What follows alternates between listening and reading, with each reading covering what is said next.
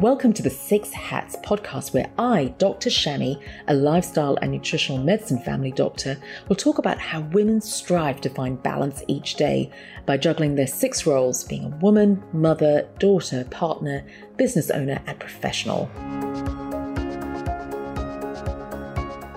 Hello, everyone. Welcome back to the Six Hats podcast. And I'm so excited to have Dr. Michelle Woolhouse join us today. So she is an integrative and holistic GP for more than 22 years.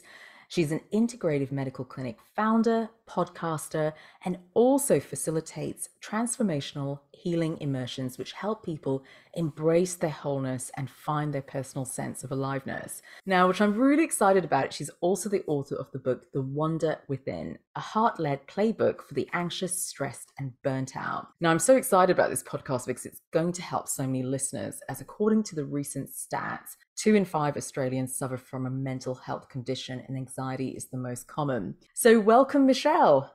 Oh, thanks, Shami. It's great to be here. I'm really excited.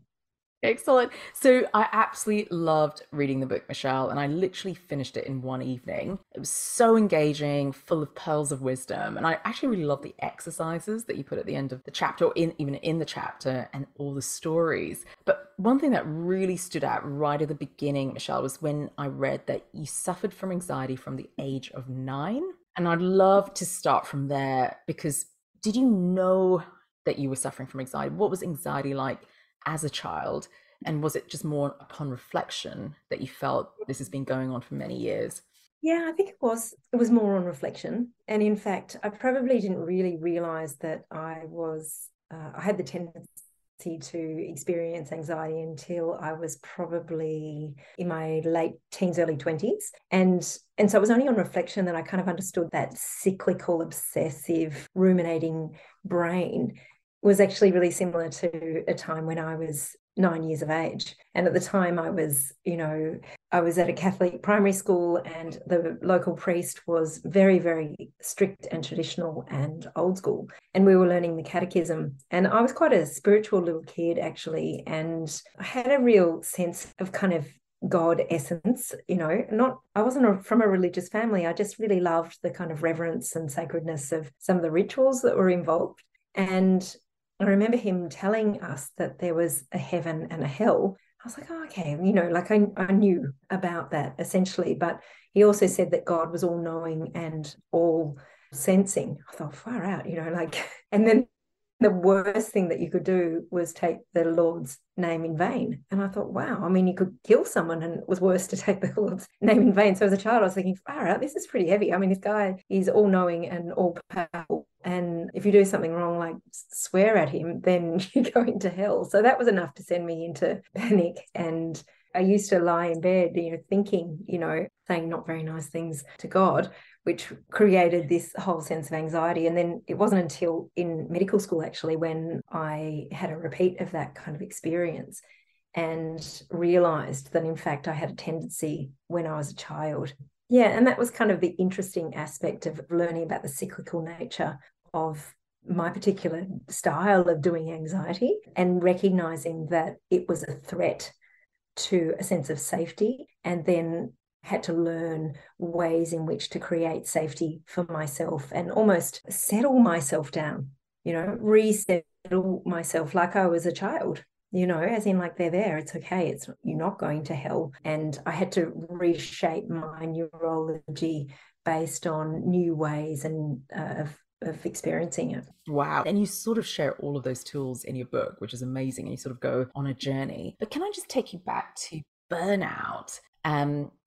It's unbelievable. I was aware of this Facebook group of 1,000 female GPs in Australia who are burnt out. And for me, that was pretty shocking, because I've been doing it for over 20 years as well. And these GPs may have just been doing it for 2 to 3 years. So I go, what's happening in the system? Like, what's gone wrong? And because all of these are amazing GPs that are compassionate and people need them, the public needs them. So I would love to know more about your burnout journey. Did you know that you were stressed? Did you know that you were reaching burnout? Well, I think there's sort of two ways to answer that. Yes, I did. I knew I was getting cynical, and I knew that my empathy was kind of lessening. And I had a lot on my plate, sustaining a marriage. I had 2 children, I had a business, and I had thousands of patients, and add that to, your own personal self-care. And I was, also faculty member of, a college, and trying to do a lot of the other things that I'm really passionate about, such as education and podcasting, etc. And I'm one of those people that, loves to say yes to things. It's not an arduous thing to say yes to something. I just sort of uber passionate and just say yes to everything because I really get excited. And so, yes, I did know that I was heading towards burnout, but at the same time, burnout is a really interesting place to be. It's kind of like a past tense. So there is inherent in it and a way that you can only actually see it from the past, looking back.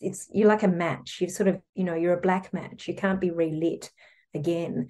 And I knew that it was different to stress and anxiety. And so, yes, I was stressed and I wasn't actually very anxious. And so it does have a different quality. There is a different quality to burnout than there is to actual stress and to anxiety. And I think understanding and navigating the differences can actually be really powerful, because I think the therapy is quite different and the needs are quite different depending upon where you're at on that particular spectrum. So it was a hindsight aspect, but in the book I also explain, there's a beautiful TED talk from an American-based neurologist who is so well versed on the anatomy of the brain that as she watched herself have a stroke, she could actually watch the parts of the brain become damaged. And so as much as she was fearful and active at trying to seek help, she was also fascinated by the process. And I guess in many ways, because I have such a significant, personal understanding, but also professional understanding of anxiety, stress, and burnout, I was actually fascinated to watch the differences and how it was playing out in my life. And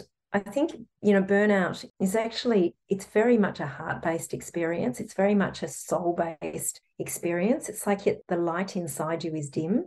And whereas anxiety it has a much stronger sort of sense of anxiety and activity and panic and repetitive nature to it.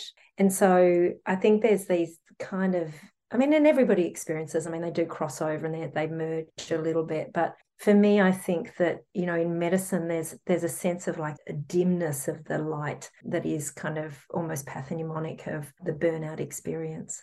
How would you describe burnout to the point where people can understand, actually, do you know what, I'm going through burnout? Because often, when you're doing long hours, you may be in corporate world, it's actually, embraced, and, that kind of success is actually given a badge of honor. So it's actually really hard to sort of say, actually, this is actually having a negative impact on me, and this could be burnout. How would you define it? The World Health Organization defines it by 3 different factors. So one is a feeling of exhaustion, or physical fatigue or mental fatigue. And so I'm a person that has a very good level of energy physically.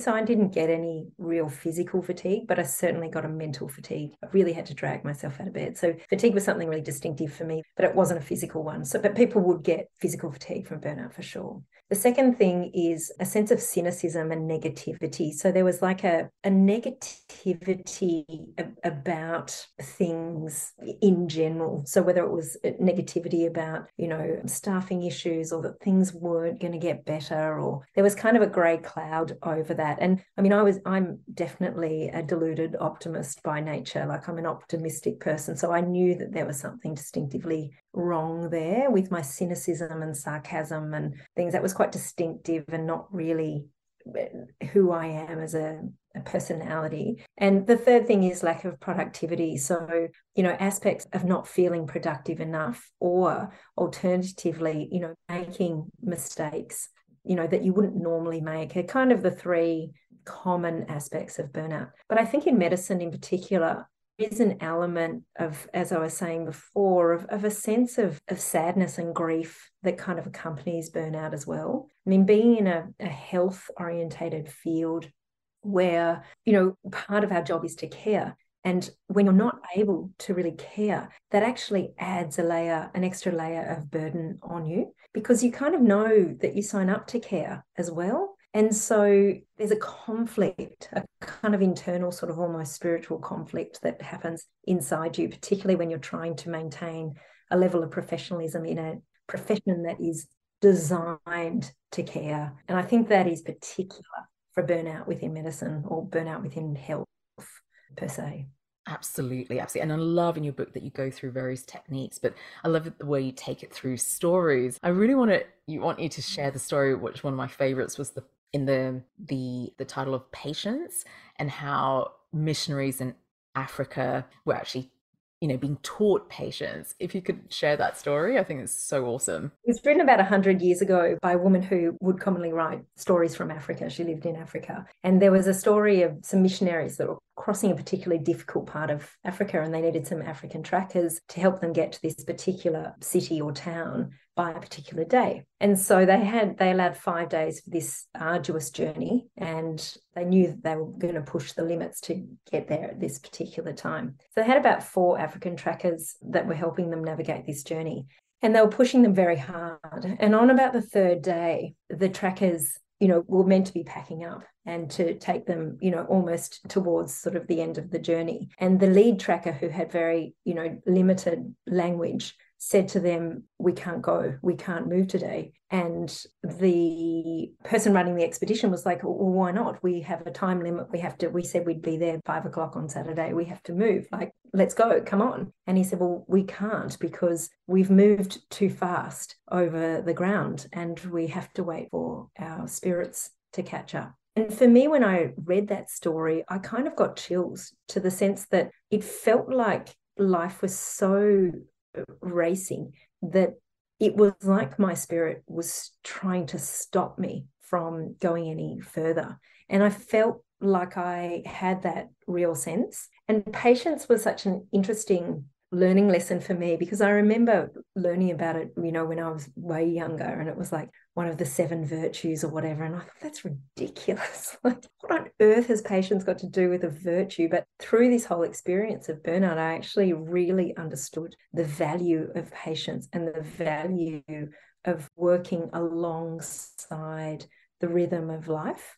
And it's not just the rhythm of your life, it's the rhythm of life. It has a rhythm that needs to kind of be danced alongside with. You can't, it's like being on the dance floor and somebody's trying to manipulate your moves. It's like, no one ever likes to dance with someone that's kind of pushing and pulling them. You want to dance to the rhythm and the beat of the song, and that's a little bit like life. And it's certainly one of the greatest lessons that I've taken from this recent challenging life experience that I had. Such a beautiful analogy, the dance. We forget to just dance to our own. I love that. I think a lot of healthcare professionals can really learn from that. And I just feel like we've gone into this rat race of, right, you've got to achieve this by a certain age and you've got to do all of this study by a certain time. Why? Why are we doing that to ourselves? And that patience was just such a great reminder. Just go to your timeline, your journey, because often I think people are very, we compare ourselves to each other. We do. Yeah, and that can just drive us into different paths that we didn't really want. And sort of leading on to that, it's sort of a great reminder that we don't all have to work in a certain way. And when I see a lot of, GPs getting burnt out, really long hours, short time frames to see patients, and like exactly what you said, not really doing a lot of self-care for themselves. So you mentioned this great time when you were in Vanuatu, and it just made me smile because, just imagine my workday if I just went to work and then went to the beach in the afternoon and then did more work, and how, like, in Australia, we're attuned to, right, let's start early, let's finish the patients, let's go home. And it's bang, bang, bang, bang all the time. So what was it like when you were in Vanuatu? Well, I think there was just so much too, working in such a kind of island / idyllic kind of situation. I mean, for one, it was incredibly interesting medicine, but two, working to the rhythm of a different culture's way of life is extraordinary, because it almost unravels your patterns and neurology. I mean, they closed after lunch, wards were closed, and people would, families would come in, and when the families came in, there was like 24 family members, so there was no point doing a ward round. So we used to catch a little ferry across to this idyllic beach and lie there, and the mangoes would wash up on the beach through the tides. So we'd just have a couple and then we'd come back. But I think the other thing about working in that particular culture, which was just so rewarding, which is so different to kind of the medicine that we practice in kind of the cities and country and the cities per se, is that the level of reverence that they have for the carer, the doctor or the nurse or the practitioner, was extraordinary. And I think that was part of it. It was a hugely healing aspect, was for the reverence. And interestingly, I saw it in India as well. So people would line up to the Ayurvedic doctor, first thing in the morning to receive their daily dose of herbs. And the reverence that they experienced from receiving the herbs was almost otherworldly, in the sense that it wasn't just a reverence for the person. So we have an altered kind of relationship to reverence in our culture. It's like it's kind of egoistic or arrogant or all of these kind of complex, sort of really, I guess, immature ways of looking at reverence. Whereas in the traditional or more Indigenous cultures, reverence is actually a reverence to nature and a reverence to the knowledge that comes through centuries, through generations, through the trees, through the plants, through the soils. And I think that is really helpful, because as doctors and nurses and other healthcare professionals, there is a sense of that you do dedicate a huge part of your life to be in service with others. And the reverence is a very beautiful way to reciprocate the compassion back to the carer, so that the carer can restore themselves so that they can keep caring for the next person. And I feel like the last 10, 15 years of serving in medicine, that's actually really changed. And as a community, I don't think we've really recognised that. And the burnout rates so the current burnout rates is 67% of GPs are either, moderately or severely burnt out. 76% of nurses are burnt out. 1 in 3 New Zealand psychiatrists are thinking of leaving the profession. And it's a huge issue for the community because it just is. And so we really need to look at the way that we care for each other, and not only just caring for ourselves, but caring for each other. So because as we care for each other, we're in fact caring for ourselves. Absolutely. And what a great reminder. What a great reminder. And those stats are shocking. They're absolutely shocking. And, at the end of the day, it takes years and years of training to get into that, to master that level of care. It's such a shame that they are leaving, because it's going to take years to have more psychiatrists or have more doctors. No, absolutely. On a separate note, I loved in the chapter Albert Einstein, and this was just such a relief to hear it. You mentioned how we are wired to pick up threats more easily than positive feelings, and it's part of our survival mechanism. And I love the fact you mentioned it, because it was like, okay, let's just acknowledge what we're just attuned to, because often we're just sort of like battling against that. We go, why are we waking up with these negative thoughts? Why is it just ruminating? Why can't we sleep? Because of these ruminating thoughts, just how to solve a problem. And I love the fact that you mentioned it. We're just wired that way. It's how we work. I mean, I think part of the book is I wanted to really kind of almost bring it back to basics for people to actually understand their biology and their neurology. So we, combine that to call that neurobiology, and physiology, which is how the cells kind of talk to each other. And I think it's really important to kind of normalize that for people, because I really think, anxiety, stress, and burnout are really not, you experience the symptoms via the mental health, aspects of our lives. But in fact, they're not a disease process as such. They're just a normal extension of how we actually operate. And, this is how we evolved. So by learning how the brain and the whole body works in a complete form allows us then to properly navigate the solutions that are required for stress, anxiety, and burnout. So, for example, often I felt too, when I experienced anxiety in my early career days, is one of the greatest lessons I learned was to stop fighting myself, to stop fighting the fact that I had anxiety, that I was embarrassed, or that, I also learned stress increased your risk of, chronic diseases. And, I had a lot of health anxiety because, being in medicine and having these diseases presented, in this disempowering, like, oh my God, this could happen, this could happen, this could happen. And no emphasis really on your own empowerment was quite daunting for me and amplified things. And so one of the things that was really powerful was to stop fighting the fact that I had anxiety and accepting that, but also befriending it and seeing it as a warning sign for me to listen a little bit more closely to myself and to my life and to the stories of my life, and see what was happening. And in the book, I also talk about this time that I was referred to a psychiatrist, and that was humiliating. And probably a little extreme from the GP, I think, in hindsight, but nevertheless, it was part of the story. So I'm grateful. But going to see this psychiatrist, who was this he had one of those huge desks. I think the desk was about the size of half a tennis court, and I was sort of sitting on the other side of the room, so far away from this tiny guy with a bow tie and tiny beady glasses. And he was asking me about my mother and my father, and I was like, oh my God, it's got nothing to do. And so then when he told me, I think this is just anxiety and you're not going to die from it, and there you go, never saw him again. And I think that was the greatest kind of gift, actually, because it was almost like, okay, well, it was a throwaway line for him, but it was actually a lifeline for me, because I was like, oh, okay, if that's just what it is, then I can deal with that, And from that moment on, it was like as if I carried it along with me rather than shamed myself for having it. And I started to learn to respect it and sit with the discomfort that I was experiencing so that my body could come back into safety. And there's a whole raft of different exercises that can be done in that way that helps a person actually reclaim the safety inside themselves and also the trust inside themselves as well.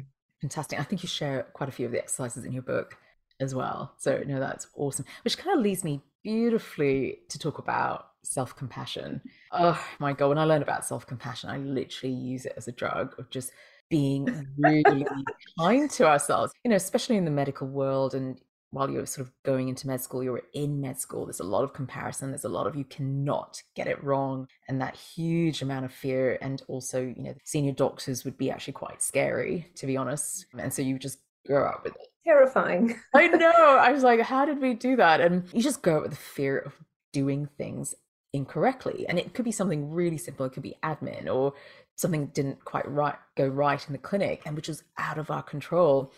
And now I just use really kind words to myself, knowing that this will flow, but just being really kind. But it's really interesting when I talk to patients about showing kindness to themselves, they actually ask that question, what do you mean? What is self-compassion? So I'd love for you to share what exactly is self-compassion. Well, self-compassion, I'll often say to people, it's like putting yourself into the soup, So, for example, you can't have a soup without onion. So you're like the onion, you're the onion that you put into soup, unless you've got fructose. Yeah. Yes. But I think self-compassion is a way of actually just a shared humanity. So it's actually really acknowledging our humanness and our vulnerability. And for that, really quite frightening. But one thing that I realized a couple of years ago is that I often used to feel very vulnerable when people showed me kindness. And it was quite a game changer in the sense of because I wanted to be okay with everything. I didn't want, I was kind of a hyper independent person. I didn't want help because that would be a reflection of a sense of failure or a sense of vulnerability. And that felt really uncomfortable for me to have that. But what I learned over the years is that I am human. And some people are more naturally kind of able to ask for help in a way. But for me, that was a real sense of feeling very weak. And that was really unhelpful. But it was a lovely sort of symbol to see that. And so when I tried on self-compassion in the book, I sort of talk about it. It is a very sacred experience, and it's really something that really can't be shared, and it's very unique to you. And how you play around in the world of self-compassion is really very personal. And so one of the things that I did was that I would look at myself in the mirror each day and gently put my hands, on my face. And I would look at myself and I would tell myself that I love myself. And I can tell you, Shami, I just felt like the biggest goon for so long. And it would feel, I remember the first day and I felt really embarrassed, really humiliated, I just wanted to shrink. And I thought it was interesting. And I had enough, I guess, courage to persist and do it the next day. And really, it doesn't take that long. Within about 7 to 10 days, it actually started to feel very nice to be able to do that for myself. And then I started to kind of play around with more challenging, difficult emotions.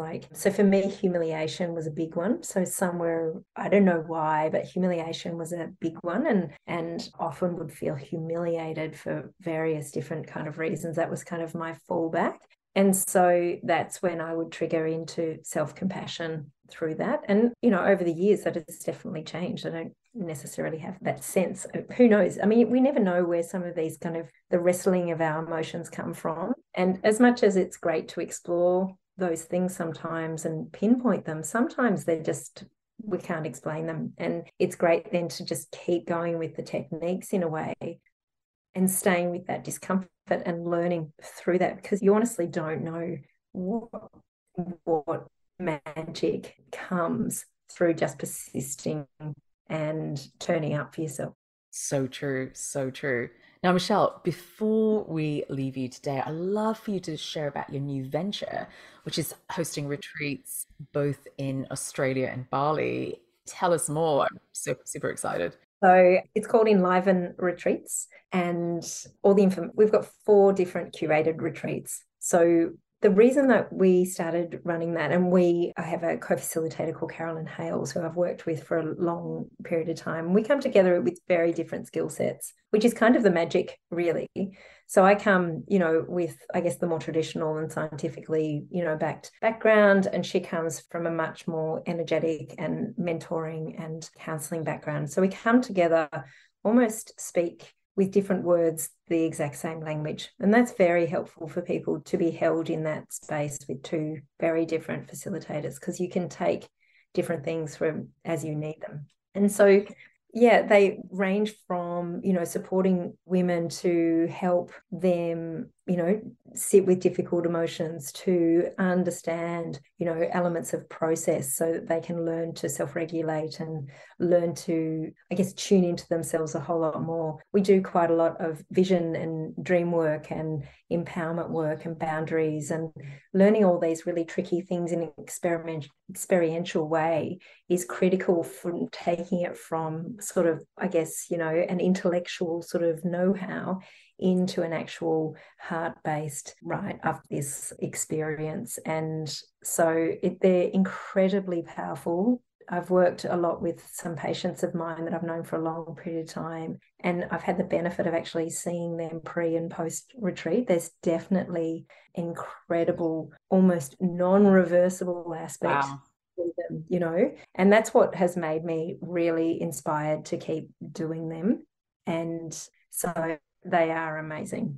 Amazing. So who's it for? Who needs these retreats? Yeah, so I mean, we've designed them for women because for one, we believe in the journey of the woman, and we're 2 women as well. And I think women need to learn to turn up for women and to support that kind of feminine journey through our various cultures. And they're really for women who are really looking for new perspectives and new ways to live their life. So we have one called Courageously Me, which is really about activating courage and really stepping into your life. And another one called Wise Radiant Me, which is really about creating that vision and really looking at the things that not hold you back, but more actually like let go of some of the baggage that we tend to collect along the way, and so that we can achieve, the holistic aspect of what we are aiming for. And then awakening wisdom is a lot about reverence and the sacredness. And so that aspect of our lives is, I think, underrepresented, Jamie, I would say, as we kind of are very mechanicalistic and very reductionistic and linear within our culture, and sort of regaining a little bit more of the sacredness to life. And then Birdsong is our foundational retreat. So it's some really basic skill-based techniques to really help anchor people in the process so that they can really then have all of the resources for which to then step in to a whole raft of different opportunities that might come their way. Amazing. I'm definitely going to check out the website, and we'll put a link in the show notes as well. Absolutely. So before we leave you, Michelle, how do you look after yourself? Because I know you're actually doing a lot at the moment. So how do you sort of set the boundaries? How do you continue with self-care? Mm. Thanks for asking. Well, so I think the basic foundations of my healthcare is, lifestyle medicine. So, sleeping well, eating well, exercising, and mindfulness-based activities are kind of the cornerstone. But I think since this last burnout and through, being supported through a mentoring sort of process, but also understanding process, understanding how I can hold myself and learn from my life rather than being wrapped up within the drama, is actually being very critical for my self-care. so that I can, it's almost like I have, it's like a, what do they call it? Meta awareness, it's the awareness of being aware. And so it's like I have a second head on my shoulder, so I witness myself, I watch myself carefully. And it's that watching and that witnessing is done through an essence of compassion and value, so self-worth. And that has been a profound shift in my self-care. And the other beautiful thing about that is I feel that it's much more sustainable. It's not an exercise program that, you can tweak your back and you let it go. It's like sometimes these foundational skills, you can't unlearn them. That's the beauty of them. You can't, they're particularly unique to me, and so every one of your listeners and yourself will have your own nuanced, subtle, chamois way of doing things, or, Kate's way of doing things. And I think, through the beautiful thing about being a doctor is that I get to have these patients mirroring me back all the time. So accelerated learning there. And then, just, I guess, gathering the wisdom and really owning the wisdom that is innate in me, which is part of the reason why I wrote The Wonder Within, to really encourage people to access their own internal wisdom. And that's probably how I do it. Amazing. So where can people find you, Michelle? So I have a website called theholisticgp.com.au, and Enliven Retreats is enliven, enliven-retreats.com.au. And I'm on Instagram, still fuddling my way through that, and LinkedIn. And people are welcome to connect with me through that. And if they're interested in retreats, just drop us a line and we'll let you know which ones are coming up. So we've got one coming up in April in the Yarra Valley and our Bali one in August. Oh, amazing. Thank you so much, Michelle. I'm sure people have really enjoyed this podcast. So many insights. Thank you so much for your time. Thanks, Jamie. Anytime. Lovely to talk to you. Remember that this is general advice only. Please see your healthcare professional for more information. So what's your take-home message today? Remember, it's all about progress and not perfection. And are you suffering from stress? Visit Usawa Learning Hub on usawa.com.au and sign up for the 6-week challenge on how to reduce stress today. Enjoy the journey.